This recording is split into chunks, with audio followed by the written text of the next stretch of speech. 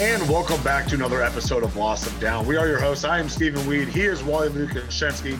We have no David today. The man's busy. The man's grinding. Everyone needs a day off, even God himself, like David Clavin. Before I toss it over to Wally to see how his weekend was, we want you to know this episode is brought to you by TabEase.com, the premier Delta 8 edible on the market, TABEASE.com. Make sure you use promo code football for 20% off that order, as well as free shipping. I know it was a great Sunday for you, Wally. It's been a few days since we spoke last, but how was your weekend, man? Weekend was pretty good. I mean, negatives, baseball's basically over because I hate both of the teams in a World Series. That's miserable. A positive.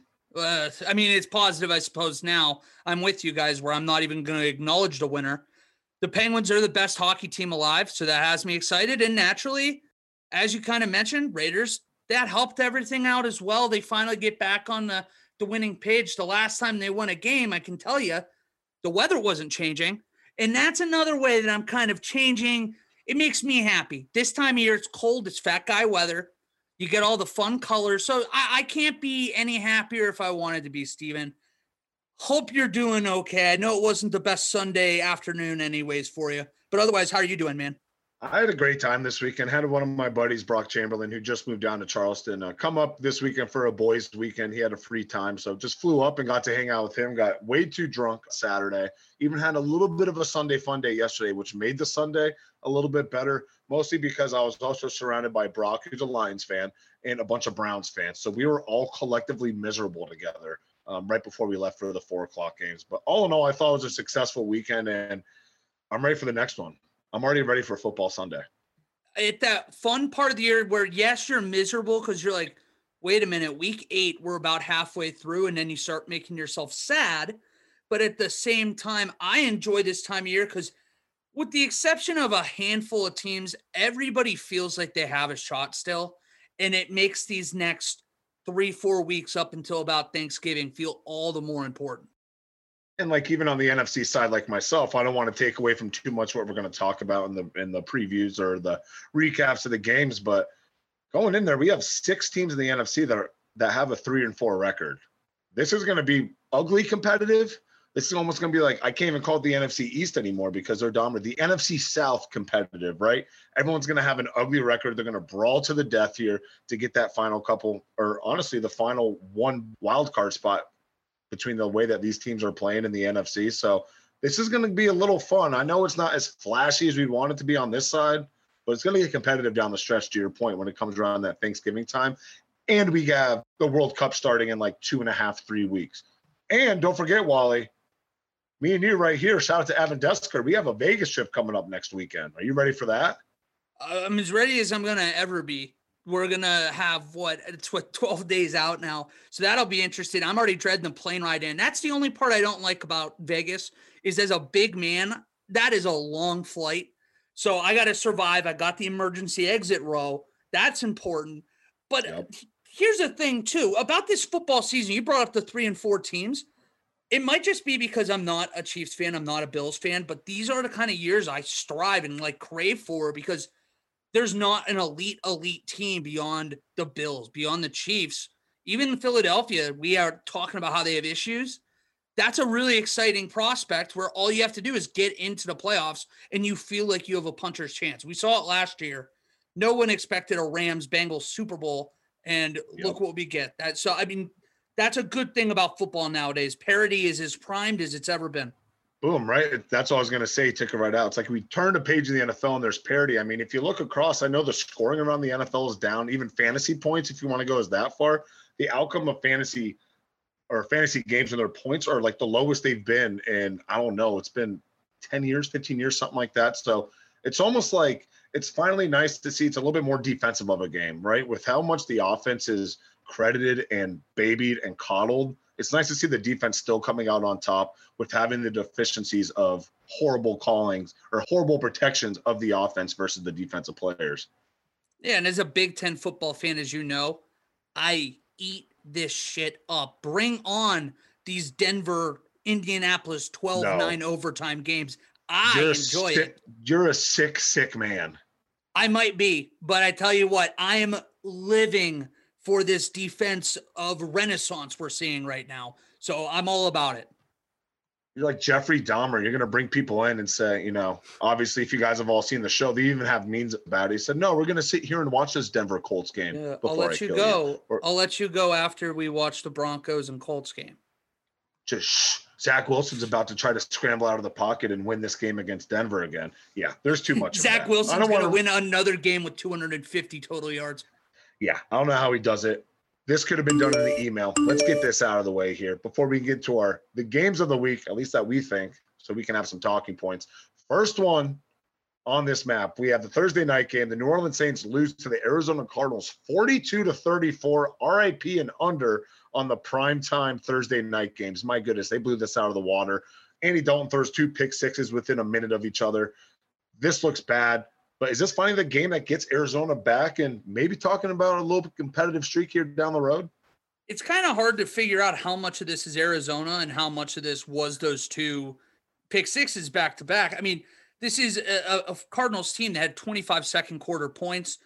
You don't really have an idea too much of the offense because of the Saints. But at the end of the day, you get D-Hop back. He looked good. And credit to them, it's still a win. Unfortunately for you, you can't say the same for your Green Bay Packers. They fall short in Washington. It makes the 3rd straight game now that the Packers have lost outright when they're favored by 5.5 or more points. They suck, Steven. I hate to say it, but I think I'm jumping off your ship. Can I join you? Can we hold hands and jump into the abyss here together? 4. The number of touches Aaron Jones had the first drive of the game. I think he ended with around 17 between 9 receptions and 8 rushes. 8 rushes. Yes, he had 2 touchdowns. Am I just being unclear? Is there not enough Packer GMs listening to this podcast? Feed the ball to Aaron Jones. I don't care if it's 25, 30, 35 times in a row. Feed the ball to him because you saw what he was able to do on the first drive. The offensive line actually looked decent after they revamped it here. And shout out to Zach Tom, the rookie who came in and placed for David Bakhtiari. 35 passing snaps, 0 pressures. That is a rookie coming off there with Bakhtiari, who people were saying he was back. He was Bach. He's not looking good, misses this game. Green Bay isn't a whole lot of hurt. Good luck in Buffalo this week, pal. Before you go any further, I have to ask, I know this is the fast rapid fire, but I have to get your opinions as a Packer fan. Is there any belief at all that you guys can be the 2022 version of last year's Eagles team, where at some point they're forced to understand they have to run the ball? And at that point, they became a much better team. Is there any hope of that at all? That's what I'm thinking. And it's almost like how I think of this team could potentially be. It's just like a poor man's when we have the Super Bowl run. I'm not saying that they're going to make a Super Bowl run, but get into that 6 or 7 seed. Play all your games on the road because we know you can't fucking play in Lambeau, Aaron Rodgers. So get them on the road. Maybe they can make a little bit of run and actually have these fully healthy rosters. Some of these young guys really start picking it up over the next few weeks. But right now, I just have no confidence in my team. I'm not completely shutting them away because you have to like them at their worst to be able to support them at their best and love them. So this is very rough. And it makes Aaron Rodgers coming back look worse and worse each week. And my God, if there's ever a debate of was it Devontae or was it Aaron? It was Devontae. Yes, Aaron's a great quarterback, but we need somebody to take the top off the defense, something Devontae has done even in Vegas now and in Green Bay. My God, let's make a trade. And you already know I'm going back with this, right? Hashtag fire Goot. I'm looking smart each week. Everyone wants to dog me. People want to call me out on social media saying, oh, how stupid I am. Where are we at right now, bud? What is that second first-round pick doing for us? Devontae White hasn't even sniffed the field here the past 3 weeks. I'm just so done with this.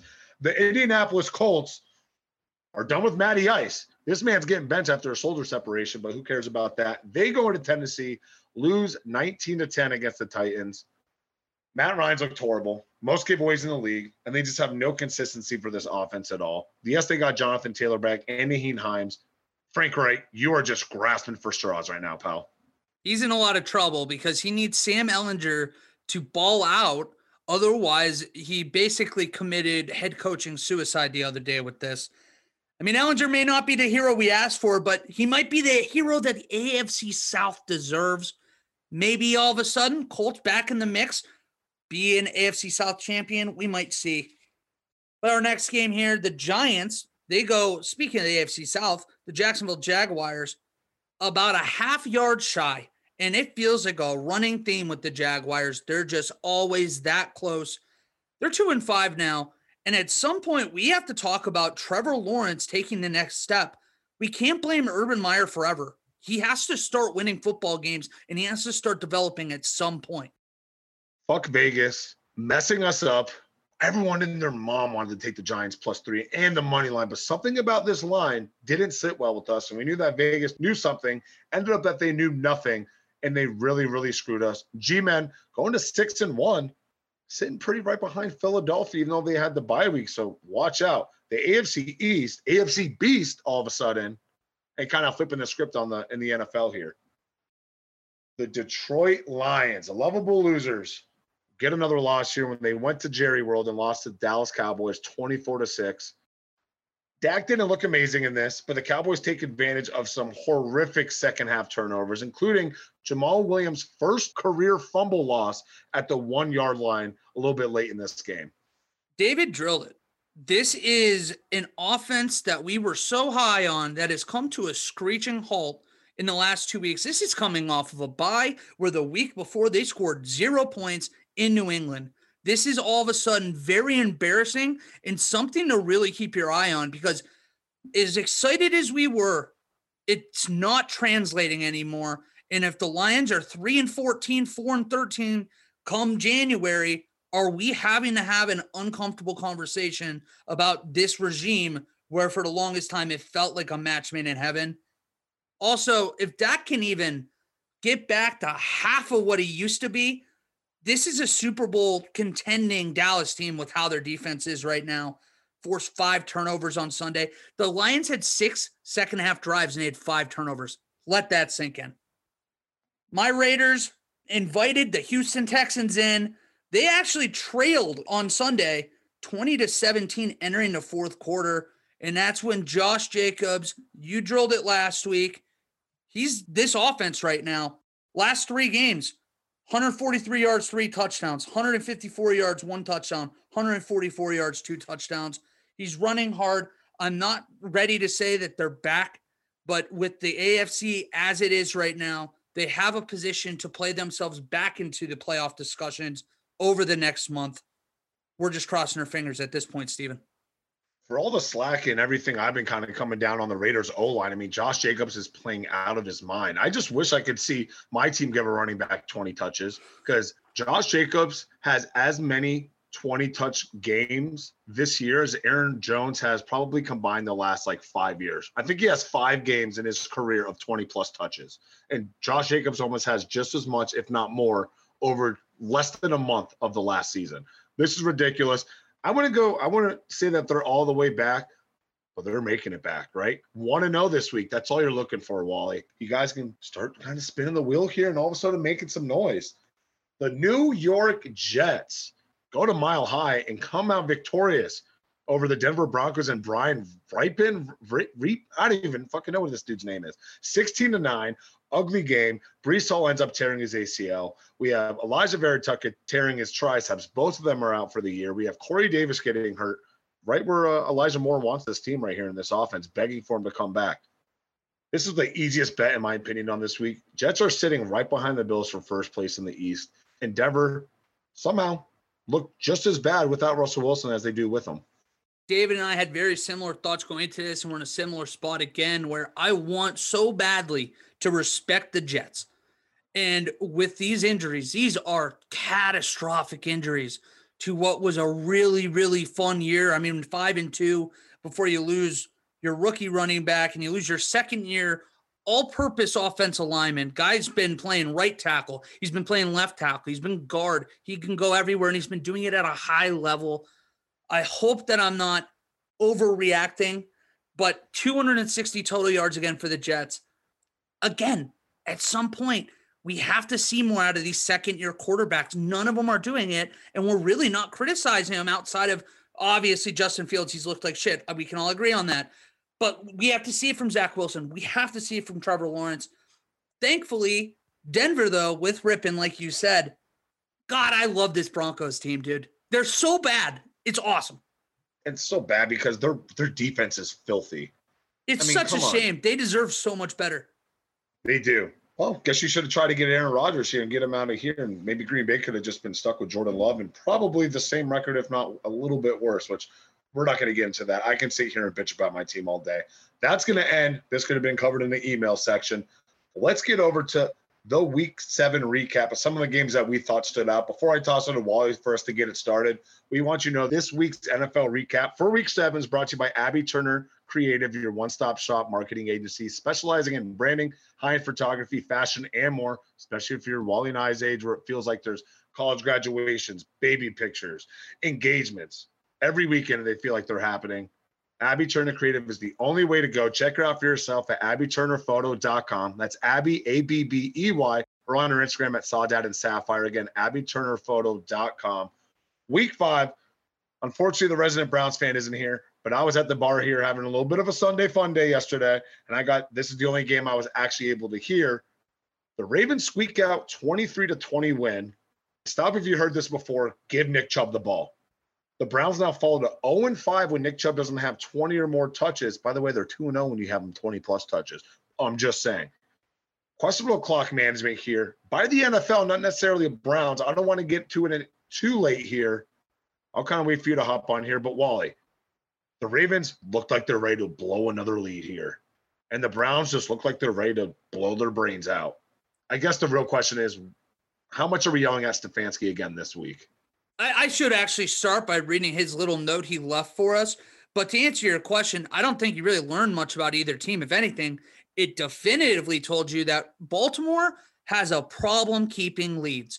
For better or worse, it's both sides of the ball too.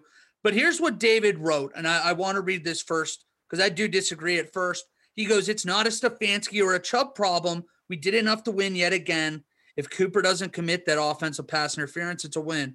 If Jacoby Brissett doesn't miss Cooper earlier in the game, it's a win. Defense did enough given the injuries and lack of talent in 3 position groups."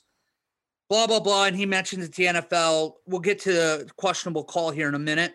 But I want to focus on the Ravens. This is 4 times now that at home they've had a double-digit lead, and they felt like they were trying to blow it. They were finally, it felt like putting together an offensive drive that could end a game like this and not put themselves in a bad position. And they fumbled the ball with about 4 minutes left deep into Browns territory when they could have put the game to bed. It's on both sides of the ball. It's a team that feels scared of the big moment right now, and they're not stepping up, whether it be Lamar throwing an interception, whether it be running backs fumbling the ball, wide receivers fumbling the ball, on the defensive side of the ball, not having critical pass rush in the last few minutes of a game, not having good secondary play. It's a problem that isn't going to go away. And we'll get into the other teams in the AFC North. But, I mean, Baltimore should be counting their lucky stars that they beat the Bengals a few weeks ago, because I really do feel like that game could be what could potentially get them into the wild card. Because this feels like a team with a million holes right now, Steven. And we've been talking about how great Lamar Jackson's been playing, and it feels like ever since we really started to shine the light on that, he's just been shrinking. Yes, you have the running ability. The passing still isn't there. And yeah, I get it. You're going to have some injuries here and there. We don't have J.K. Dobbins consistently. Kenyon Drake wasn't the guy he was 2 weeks ago for you in this game. You got Gus Edwards back. He came back here with a touchdown. But to your point, defense wins championships. And if you're not going to have a secondary that no one can trust, again, I think last week, they were bottom 4 in the yards, or allowed the 4th most yards, and you can't get a pass rush with the players that you have on that defensive line, starting with Calais Campbell. If you're not able to get a pass rush with some of the beasts that you have there, then I don't know what to tell you. And it's insane because I feel like there hasn't really been that many player drop-offs or just missing talent from what they were doing 2 years ago when they were just that dominant, no one wants to play against you Baltimore Ravens team. And all of a sudden it's kind of coming down here.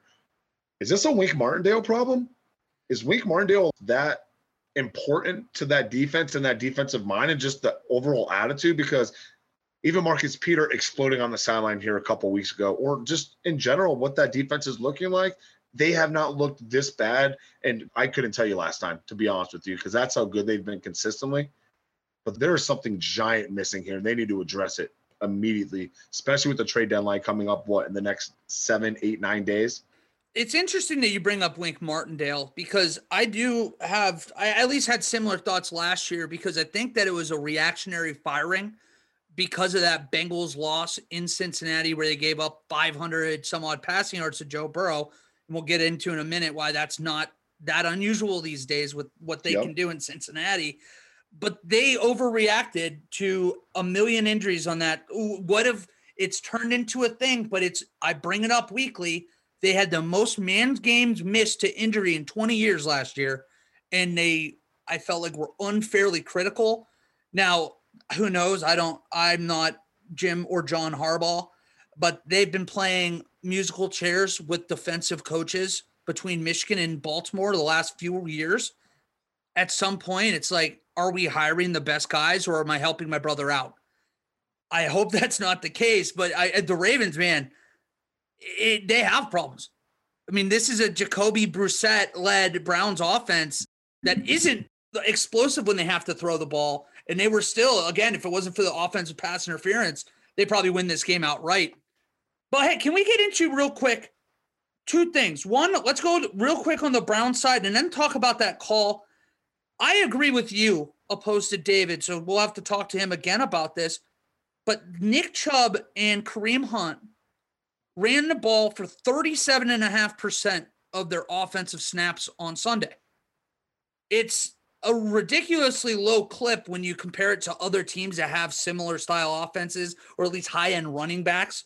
That's like 15% low. I understand this is a team that was losing by 10 in the fourth quarter again, but your identity is Nick Chubb. Your identity is having a well-coached running game, whether it be offensive line play or Kareem Hunt and Nick Chubb again. I thought this was criminally low, and at some point, that is on Kevin Stefanski. At some point, that is on the coaching staff. The Browns defense was more than good enough to win this game. They only allowed 254 yards, and they forced that late fumble to give the offense a chance. At some point, the offense has to score too. And we can't just keep putting it on Jacoby Brissett time and time again, because at some point the coaches know who he is too.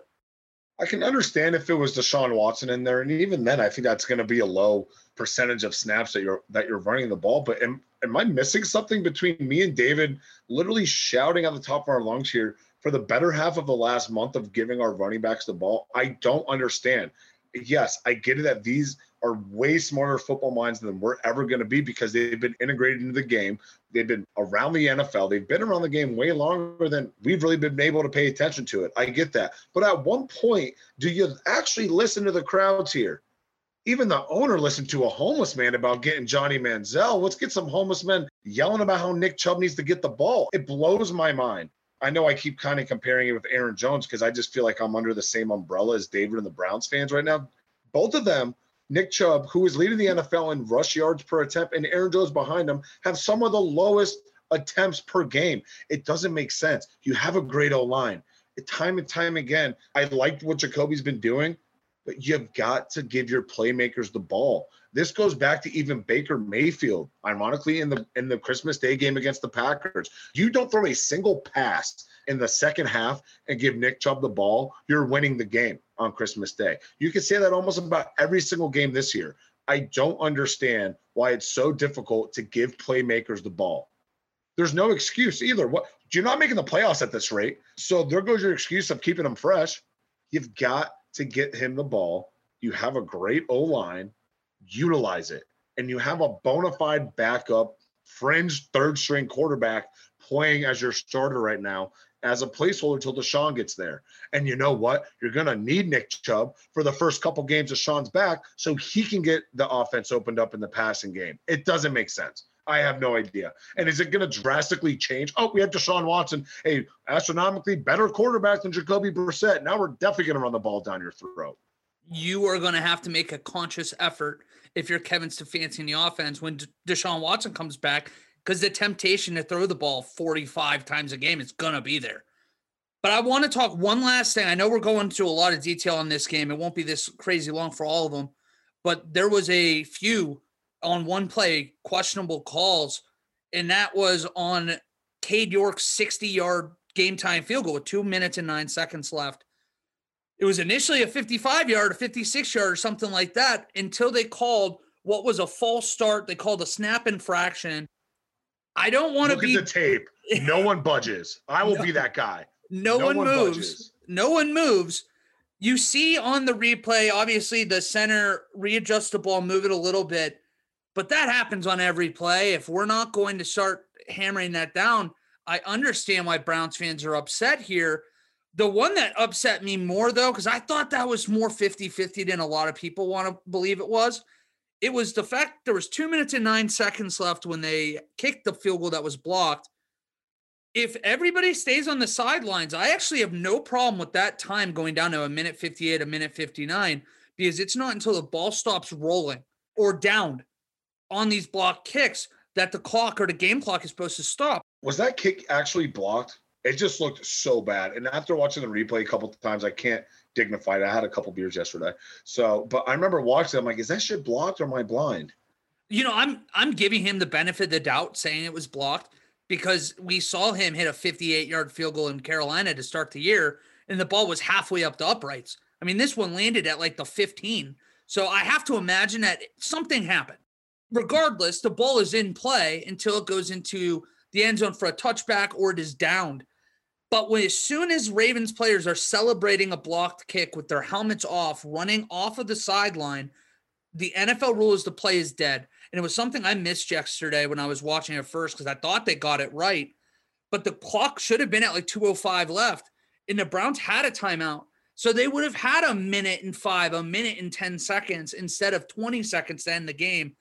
And it just, not to be a dick to Browns fans, but it was like, thank God this happened to this Cleveland Browns team that really doesn't feel like they're going anywhere. Because if this was a game that actually affected playoff seeding, it would be a catastrophic refereeing game on 2 different fronts. I mean, it can. For instance, what if the Raiders are making a late season run here, but the Ravens end up just a half game ahead of you because of some weird matchup, same record, but within like the same division or the same conference, they have a better record. Then you'll be looking into it. Obviously, a little bit more personalized for you, but there's a lot of teams, and with the way the AFC is going right now, there's going to be a lot of competitive teams. And I think, obviously, we're 9-10 more weeks away from actual playoffs, or at least the next 7 or 8 till we actually see that. This could come back and bite in the other direction of Baltimore getting the added benefit of this. But to your point, I think it's horrible because that changes. And it's not a whole butterfly effect of, oh, well, if this would have happened, we definitely would have won. Cleveland ends up getting the ball back with, I want to say, a little bit less than 30 seconds or right there, like 34 seconds. You have those 2 timeouts, that 34 seconds or whatever, that could be 55 seconds. It's literally it's like an extra 40 seconds. So for that to happen, and to your point, I can somewhat agree here, but we're going to look on the other side of this, and maybe Baltimore ends up making a run, and this kind of screws out another team that deserves it a little bit better than what Baltimore has. This could be bad. It could be, especially because it would come down to them making a wild card. And if that's the case, it's very likely because of the next team we're talking about here, the Cincinnati Bengals look like they got right. Ooh. If we could ever say a team got right, the Cincinnati Bengals did it yesterday. They beat Atlanta 35-17 in a game that if people watch this, it wasn't that close. You dig into these numbers a little bit, it was nasty. 537 total yards to 214 for Atlanta. Joe Burrow threw for 344 in the first half. A couple other quick stats, and then I'll throw it over and get your opinion on this game. Atlanta, 13 pass attempts. They were not ever really in this game. And if they were getting that few pass attempts in a loss like this, it really, I think, tells you where Arthur Smith thinks this pass attack is and how desperately they need their next quarterback. Because I like Mariota. I think he's an elite backup quarterback in this league. At some point, you got to figure out what you got there in the kid from Cincinnati. I mean, they completed a 75-yard touchdown pass with like 30 seconds left in the first half. That accounted for 75 of their 107 passing yards. So 27 other passing yards occurred on outside of one play in this game. Dude, I don't even know what to say.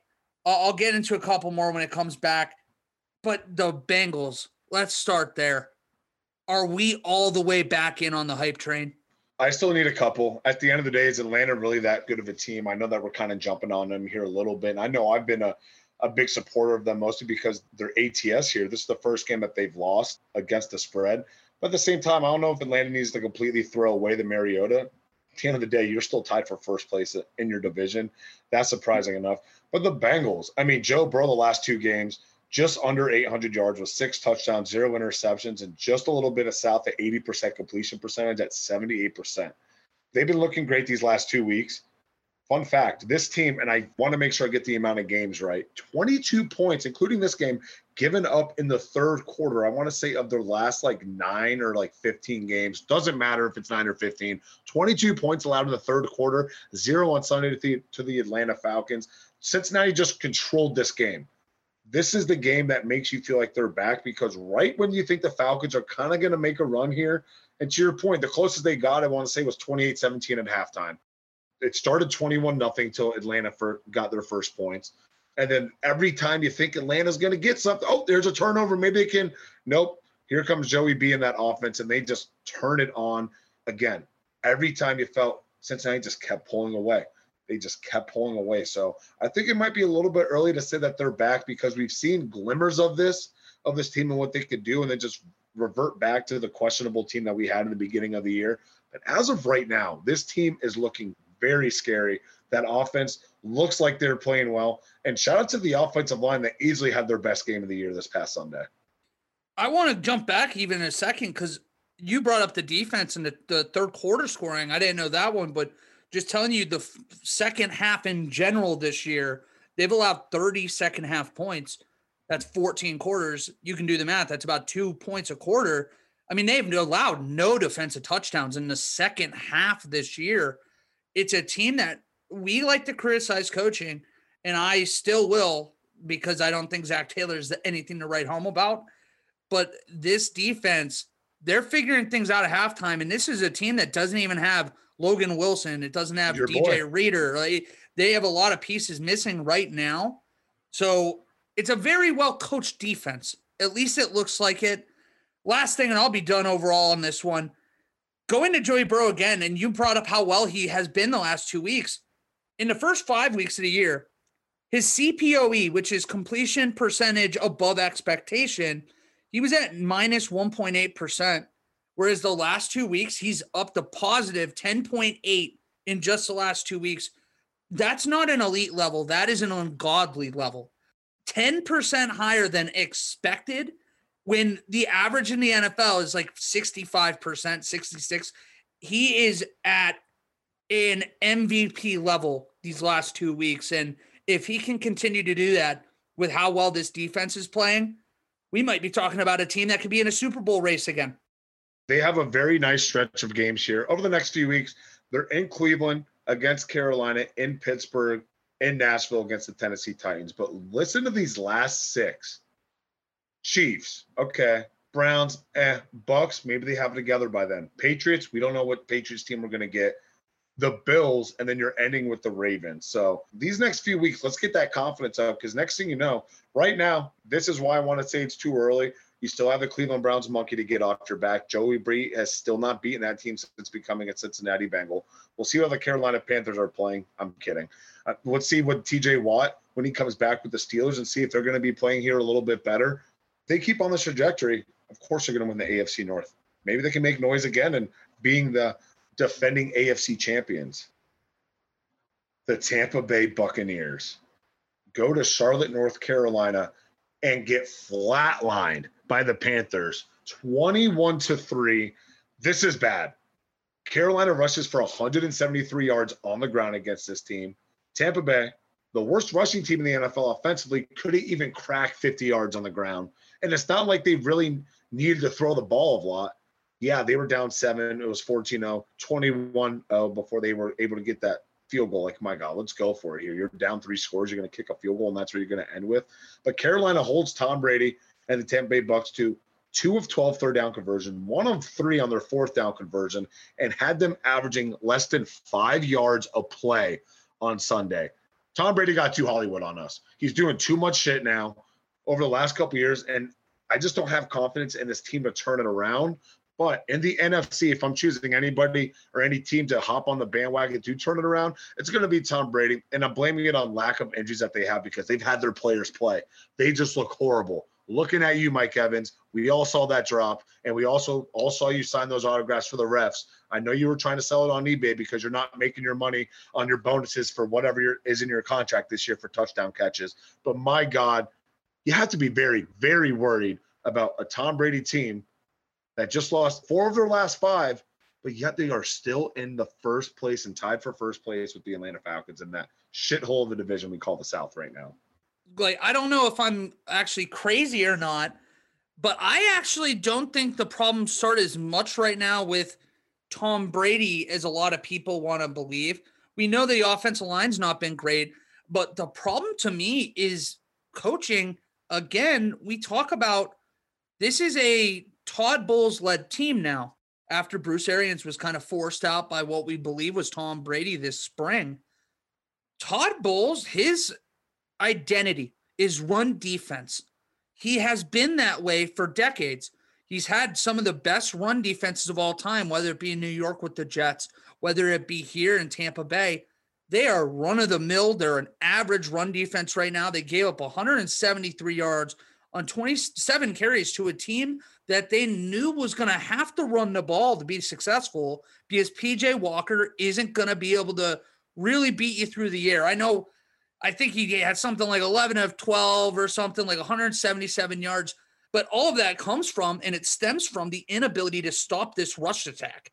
I mean, between Chubba Hubbard and Donta Freeman, this is not a team that ever should beat you. We talked about how embarrassing it was for them to be a 10.5-point home dog, and it's because of how bad that offense is.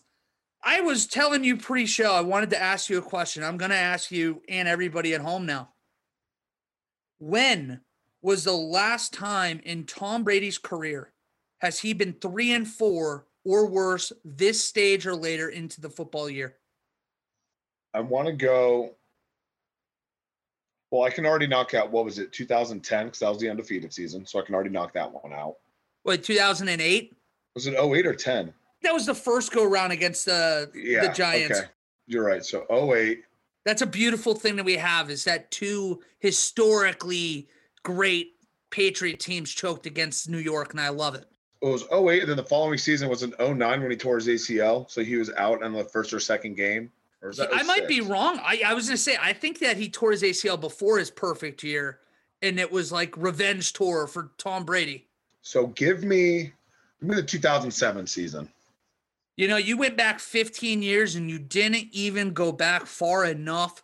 The last time he was 3-4 or worse was 2002, the year after his first Super Bowl. And people were, oh my God, should we go back to Bledsoe? Was he a flash in the pan? Is he not that good? And we've been trying to bury Tom Brady every time that he's had these 2-week stretches or really bad 3-week stretches for the last 10 years. And I'm not going to fall for it. My eyes see the regression that we all see. Yes. But at some point, it's Tom Brady. And I am a little kid. I feel like Santa is real. I don't care what you guys say. This is Tom Brady. This Buccaneers team will figure it out because he won't let them not figure it out. That reminds me of something, and I know I'm going off subject here. Before I move on to the next game, Green Bay didn't convert a single third down on Sunday. Last time that they did that, 99.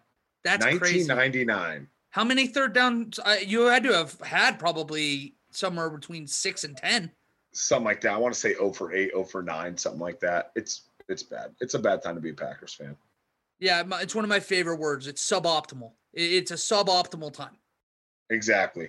We have the Kansas City Chiefs winning 44-23 up in San Francisco, where the Niners, they just weren't ready for this Chiefs train. Mecole Hardman, they weren't ready for Mecole Hardman going hammer for 3 touchdowns. You have Juju, 124 and a touchdown. You had Mahomes with over 420 yards, as well as 3 touchdowns. This is a game you're waiting for Kansas City. In terms of they're getting the non-stars the ball, and now you're seeing how potent this offense can be without Tyreek. Life after Tyreek doesn't look too shabby. Jimmy G didn't look horrible, but just getting sacked 5 times isn't going to help. But I liked what they were doing with trying to incorporate CMC in here. He got about 10 touches for 26 yards. Once they kind of get him acclimated more, I can see what this offense could do. George Kittle having a great national tight ends day, putting up 18 points for me. I know he had a touchdown. I want to say like 8 receptions for like 90 yards, something like that. So he had a great game, but you can see what the Chiefs are really starting to become here. San Fran, I don't know. Where do you want to start here with what your takeaways were, Wally? Do we want to start positive or do we want to start negative? I don't know where we want to be. Let's neg out here, and then we can add in the positive. All right. Well, then let's start with San Francisco. We all saw it because it was what Fox put up on the screen. It's something we've seen on Twitter probably 18 times in the last 24 hours. But Kyle Shanahan now falls to 1-30 when his teams were trailing by 3 or more points entering the fourth quarter. Well, what's his record when he's up 3 or more points? Because I know that can't be good. You know, I'm happy you said that because I didn't take this as like the sky is falling stat that a lot of people wanted it to be. What I took it as is that if San Francisco, especially with whether it be the Alex Smith types, the Jimmy Garoppolos, if Trey Lance, who knows if he's ever going to be the big play guy, at some point, they need to get a quarterback that can win them games when they fall behind, because the recipe has been for years now, get a lead and sit on it. And they weren't able to complete that in that Super Bowl against the Chiefs, probably 4 or 5 years ago now. And it's been a problem since. Like, if you're not able to run out the clock against these elite teams last year against the Rams in the NFC title game, there's a problem with the recipe of getting leads and sitting on it. You have to be aggressive in 2022. I guess this is a way to transition into the positives with the Chiefs. You start this game up 10-0. You feel on top of the world. This is a team that people are bringing out 85 Bears and 2,000 Ravens stats to show how impressive this 49ers defense has been. And after that interception, all the Chiefs did was 6 of their next 7 drives were touchdowns. And even that one that wasn't a touchdown was a 73-yard drive that ended in a missed field goal. The Chiefs, when they want to be good, when they are locked in, I don't know if there's an offense I'd rather have, and that includes the one in Buffalo. I mean, this is now the second time now in the last month we've seen them basically just decide to take over a game. They fell down 17-0 to the Raiders and didn't basically get stopped the rest of the game, and here they do it again. Is this the Chiefs or is this the 49ers? It's like the Chiefs have that little, like you said, they'll turn it on whenever they want, and they wait for like the most like minuscule thing and then just pull out the Michael Jordan meme. I took that personally, and then all of a sudden they just explode. And like I said, you know, I was the first one to be on the Chiefs hate train last year, being realistic about how that team really wasn't that good all around, and not until a little bit later in the season they started turning it on. Yeah, this is a team that no one's going to want to face.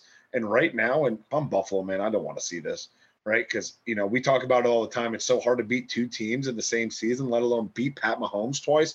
We know the Bengals did it, but my God, they had to fight tooth and nail where they just didn't have it anymore once they got to the Super Bowl. But you have the offense playing great. Pat Mahomes he's more dangerous, right? Because he has more people to throw the ball to. We know where he was going if it was either Tyreek or Travis, right, for the most part. But now you have other guys. Marquez Valdez-Scantling had over 100 yards on 3 receptions. That's what this guy can do. Juju Smith having a great game.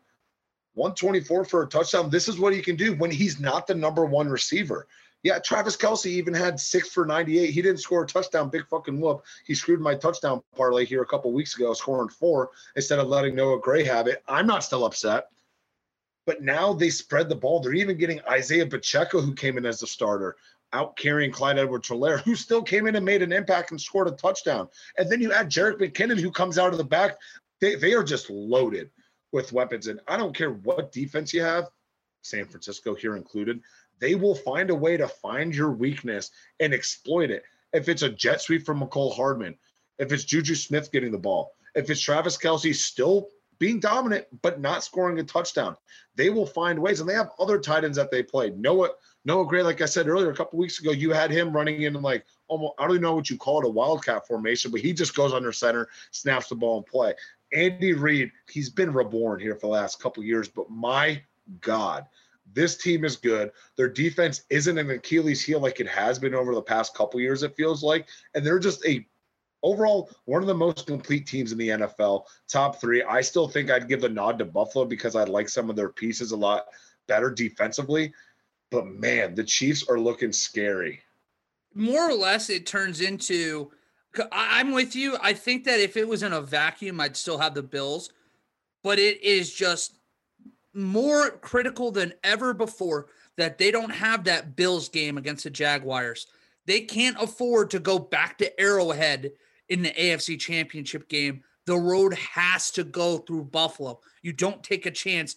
Arrowhead, I know they lost to the Bengals last year, but you don't want to go to Arrowhead. That place is crazy. We've seen it too many times. The Chiefs are way too comfortable there. I'm very with you, Steven. But let's talk about another couple teams here. Another AFC West, NFC West battle. Seattle goes to LA, quotation marks on that, on the road, as we always say, against the Chargers team. And Seattle does it again. They're 4-3 now. They are in sole possession of first place, and it is October 24th as we record this. That is unbelievable to me. Let's start, I guess, on this one with the losing team again and work our way to the positives. The Chargers, they have more injury problems. J.C. Jackson, dislocated knee. You have a team now that has a lot of offensive pieces. We keep getting told that this is an elite offense. I know Keenan Allen's been out most of the year. He tried to come back. It sounded like he might have re-aggravated his hamstring again, which just goes to show why you don't push these hamstring injuries. But the Chargers are who the Chargers are. They can't stay healthy. Whether it is going to be coaching, injuries, poor play, the Chargers never disappoint because all they do is disappoint. It's what we expect from them. I'm thankful that I'm a Raiders fan, so I get to laugh at it every year because every it's week like, at this point. Yes, it's the other spectrum. It's the other end. Like you have the Raiders, Browns, Jets, Lions, that miserable section, the Washington Commanders, that group of fan bases that just feel like if it can go wrong, it will. We're going to go 4-13. Charger fans are going to almost argue that their situation's worse because what they do every year is almost even worse. They have Super Bowl aspirations, and then they flash it too. There are moments you feel like they're the best team in football. And then this year happens where the entire offensive line's hurt. The entire defensive line's hurt. Half the wide receivers are gone. Justin Herbert's playing through torn everything in the middle, like his rib cartilage, all that shit. Yep. This is hell. I love it. I know I shouldn't. I should be pretending to be unbiased, but I'm not. This is awesome. The Chargers are the Chargers, Steven. First off, great call on your end, Wally. You're always the one last week that's like, hey, they just played a great game last week. Cool, they're going to lose this one and just completely shit the bed. Talk about knowing your division. So great call on that. For the record, just got the update. J.C. Jackson out for the year. You have Mike Williams. He's going to miss extended time, to your point, with a high ankle sprain. We'll see what Keenan Allen looking like. Bosa's finally going to get back. It's just the first domino has already fallen. And my God, how long is this tread of dominoes? They come out sluggish. They're looking bad. No J.C. Jack. You got no Mike Williams here in the future. I just don't know where this production is going to come from. Thank God I have Gerald Everett. That's literally all they have. You have Josh Palmer. You have Carter. I don't even know his first name. Austin Eckler owners rejoice because this dude's about to get the ball a lot. But I want to flip it over here because I'm tired of talking about the Chargers. I think they'll eventually find it next week and then they'll lose again the following week. I'm having deja vu because I felt like we had the same conversation last year about this. How they win one, lose by 15, win by 15, lose by 15. It's time to respect Seattle. I won't say I'm taking them seriously, but we're getting to that point. Brian Daboll, in my eyes, is coach of the year candidate number one. But we need to start talking about Pete Carroll being coach of the year right now, the way that he has his boys playing. It's huge for DK not needing surgery on here. This dude's still trying to get back to practice Wednesday after having, I want to say, a patellar tendon problem. So it's not a dislocation, something along those lines. It's the kneecap for all you non-science nerds out there. But I think it might be time to give Pete Carroll some of his flowers here and start pushing for coach of the year a little bit. And not only that, at what point do we have to entertain the idea again?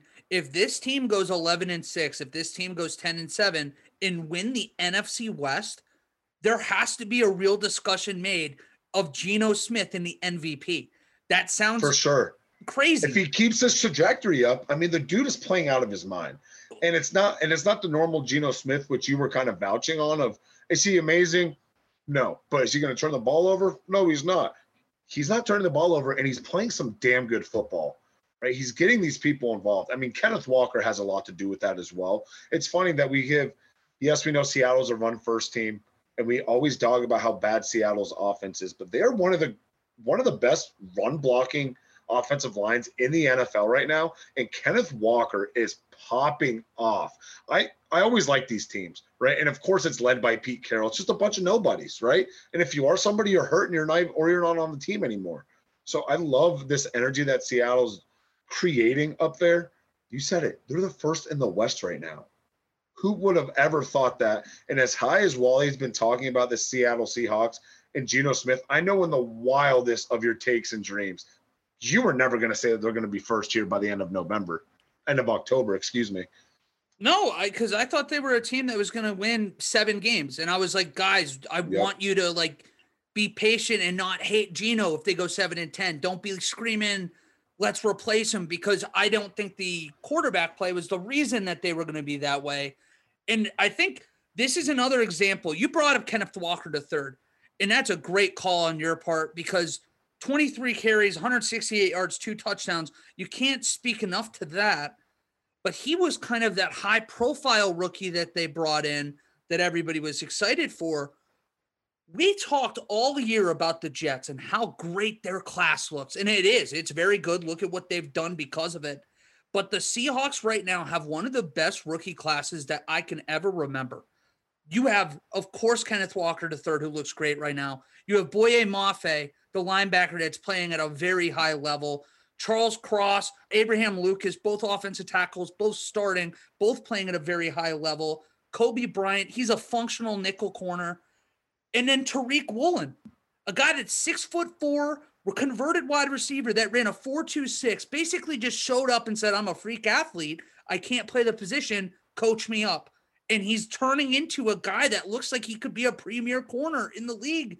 It's just he has some of the best grades, and I don't mean to interrupt because I don't know if you're going to bring this up, but I think he has one of the lowest catches and just like overall best coverage rating with PFF. Take that with a grain of salt because we're ready to crucify him when it's a bad grade, but we're ready to talk him up when it's a good grade. So kind of take that PFF rating there. But yeah, these are some names that are being dropped, and I'm like, who, where, and they're playing well. And he tweeted last week because of what you're saying, because he is doing grading. But so I think either had a pick or he had a pass break up on 4th down. And he says, well, it's just confusing to me that you would throw at a 6'4" cornerback that runs a 4.26. And it's just like, we're at the point right now where the Seahawks guys are talking that talk. They're confident. And the defense, after that Falcons, Lions, and Saints stretch where they looked like an all-time bad defense, all they did is give up 3 points last week to Arizona and give up 23 points and forced 2 turnovers against an offense we thought could be a Super Bowl offense this year. So we know how Pete Carroll is and how he is a fantastic coach. It feels like this is turning into a special group. I feel awesome because not only does this get to rub it into Charger fans, it's also rubbing it in, of course, to Denver fans because, God, do they feel like they got the worst end of that trade as it sits right now. I know the Chargers just aren't there yet. They can't stay healthy. They cannot play consistent each game. Brandon Staley on the hot seat, because with the defense that they have, when healthy, in my eyes, you need to get an offensive-minded coach. You're going to file in somebody. Doesn't matter, dude. You get a subpar defensive coordinator with the stars that you have at each level of this defense, you're going to do well. And obviously you have a great defensive mind that really doesn't have your healthy or not have your defense playing well. I don't care if you're not healthy. 37 points given up to Seattle, which I know they've been playing well, but come on, you're out decaf. Matchup wise, you guys should be dominating them, and you're just not. Sean Payton, Los Angeles Chargers 2023. I keep seeing all these stories come up about how that's one of his teams. It's awesome to be the crazy scientist head coach when things are working. But when they don't, that media room, that locker room, that fan base is going to turn quickly. And I think you're right. I think he's very much on the hot seat. Last game of the week, though, at least that we're talking about, Monday night game. We're going to do our little thing here in a little bit. But Pittsburgh last night on Sunday night, they lost to Miami 16-10 in a game that saw 0 second half points. Second time we've seen that this year on prime time, crazy enough. But the story was 2 late fourth quarter picks from Kenny Pickett when they were driving in deep into Miami territory. That felt like the difference. Is this a Miami team that you think can play themselves back into the playoffs? Because this isn't exactly the world beater Pittsburgh Steelers were used to, and they had a real difficult time putting them away yesterday. Well, not only are you going up against Mike Tomlin in that mind, you're going up against your former head coach who just got out of a lawsuit with you that had this game circled, right? Against a quarterback that he was getting a lot of slack on that they ended up tanking for. They get him. He never really wanted him, but he played it. So I know there was a little bit of animosity, and he was fired up for this game. And Brian Flores, if you didn't catch that here, but I think Miami can play themselves in here. This gave me a lot of the feeling like the first game against the New England Patriots. Nothing really wowed me. Tua was exactly who we thought he was, yada, yada, yada. Then they ended up having a nice couple game stretches against the Buffalo Bills and the Baltimore Ravens, and that whole outlook on what you think the Miami Dolphins are gone. But after watching that, and yes, I know the whole game in itself really wasn't that impressive. The first quarter, though, you cannot tell me that this Dolphins team is not better without Tua. He is clearly the guy that makes this offense tick. And I get it. Mike McDaniel's the guy that I like a lot. He was my coach of the year candidate here at the beginning of the year. He schemed up a great offensive game plan for essentially Tua to get rid of the ball very quickly. I think he was getting rid of it within the first 3 seconds of it, that's the type of offense you need. And they looked great in spurts. Jalen Waddle getting the ball, Tyreek Hill getting the ball, Raheem Mostert's looking great out of the backfield. Even Mike Gesicki, who's been brought up in a lot of trade talks, had a couple nice catches here. The best gritty in the league for the record. But to answer your question about the Miami side of things, I definitely think that they can get back into the swing of things here. That is just the nice game to kind of get Tua, get his feet right back in the water, make sure it gets a little bit lukewarm so it's comfortable for him. But you can't take it away anything that we always have been preaching for the life of this podcast. Mike Tomlin is a hell of a football coach. He knows how to get his boys playing. And you know what? They looked at TJ Watt away from a win. He's going to be coming back here sooner rather than later. Everything is going to be okay. But to flip it over to the Steelers side of it, are you sticking with Kenny Pickett, Wally? Or is it time to bring Mitch back and kind of look yourself in the mirror?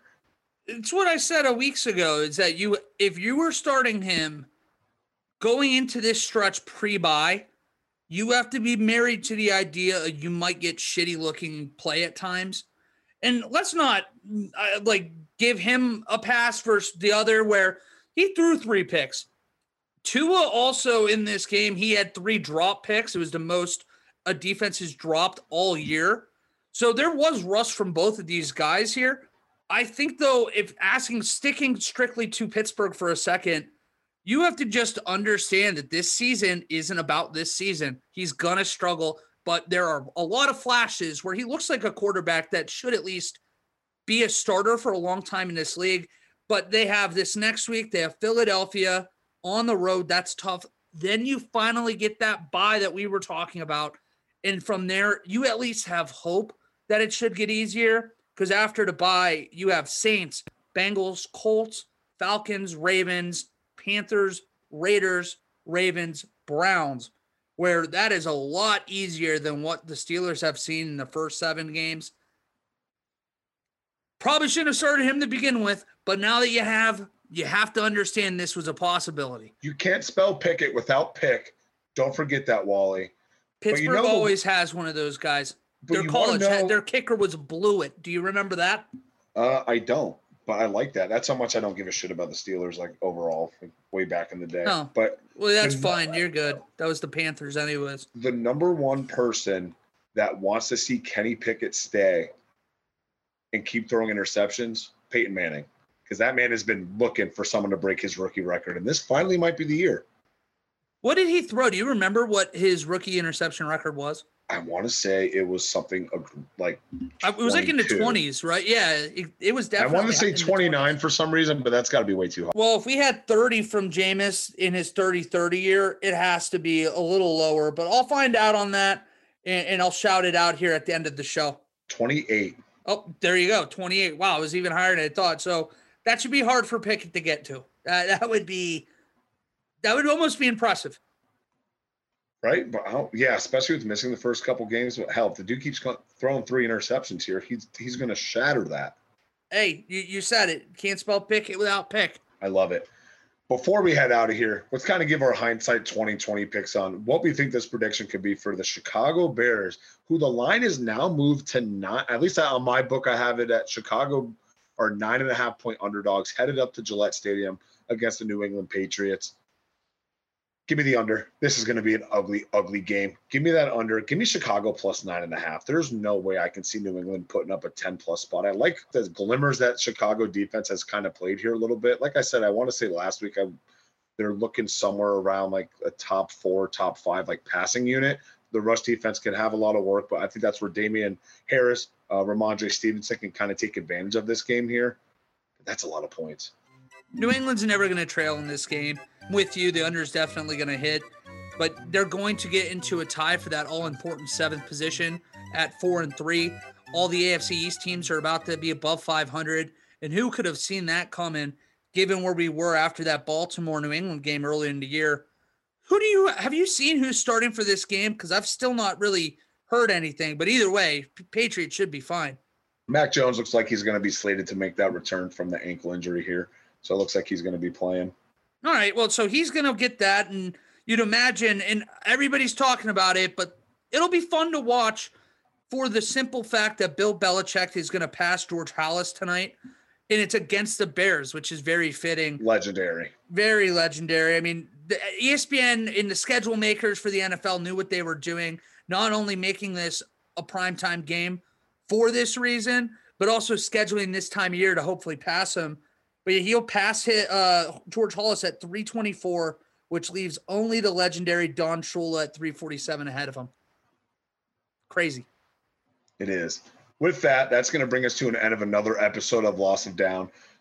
Shout out to our sponsors. We got Tabbies.com. Use promo code football for 20% off that order, as well as free shipping. And Abby Turner Creative, your one-stop marketing agency. Head to abbyturnerphoto.com. Check her out for yourself. Make sure to follow us on all of our social media platforms, Facebook, Instagram, and YouTube at Loss of Down, and Twitter, _Loss. Wally, do you have any parting words to the fans? I'm taking it 1 week at a time, as you said earlier in the show. Got to have the Raiders beat the Saints, and then they have to go to Duval. 2 straight Southeastern trips. Raiders don't play well on the East Coast, so it'll be interesting. But if they find their way back to 4-4, Steven, I'll start slowly to buy back in. I follow way too many people on Twitter that are Packers homers, and everyone just keeps talking about how they're just going to beat the Bills. It'd be the most Bills-Packers thing ever. Josh Allen has a Josh Allen game. Green Bay comes out from like the fucking Undertaker meme and wins by like 1 point, and the whole world is going to flip.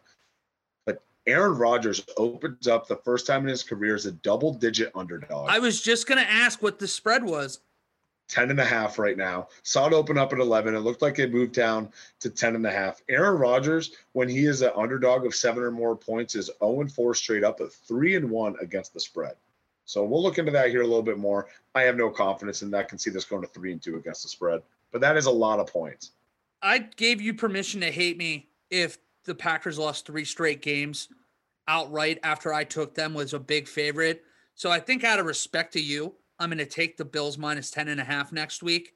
And that way I can will myself back into your good graces. Yeah, just don't bring this bad juju to Vegas when we're going here in a couple weeks. We're crossing fingers for you. For the record, I've been asking the boys about the whole Carrie Underwood top 10. Everyone thinks you guys are insane. That's funny because maybe it's just people are trying to be nice to us because we're on the pod, but we're getting the same reflection the other way where it's, oh, Steven, that guy's crazy. Carrie Underwood, she's a babe. For the record, I never ever denied that Carrie Underwood wasn't a babe. She's just not a top 10. See, and I think that like all things, I'm more in the middle of where you guys are, but because it came off when we were talking live that it was like pro and anti. I don't know how many I'd have ahead, but I'd probably have her right around that 10 spot for me. I'd have to sit down and do math. And the reason I got into it is I was obviously talking about how my girlfriend and her mom are going to go see her. David's like, well, she's really hot. I can promise you my girlfriend and her mom are not going to see her because she is attractive. It's because they like the music. You don't know so that. I don't know that.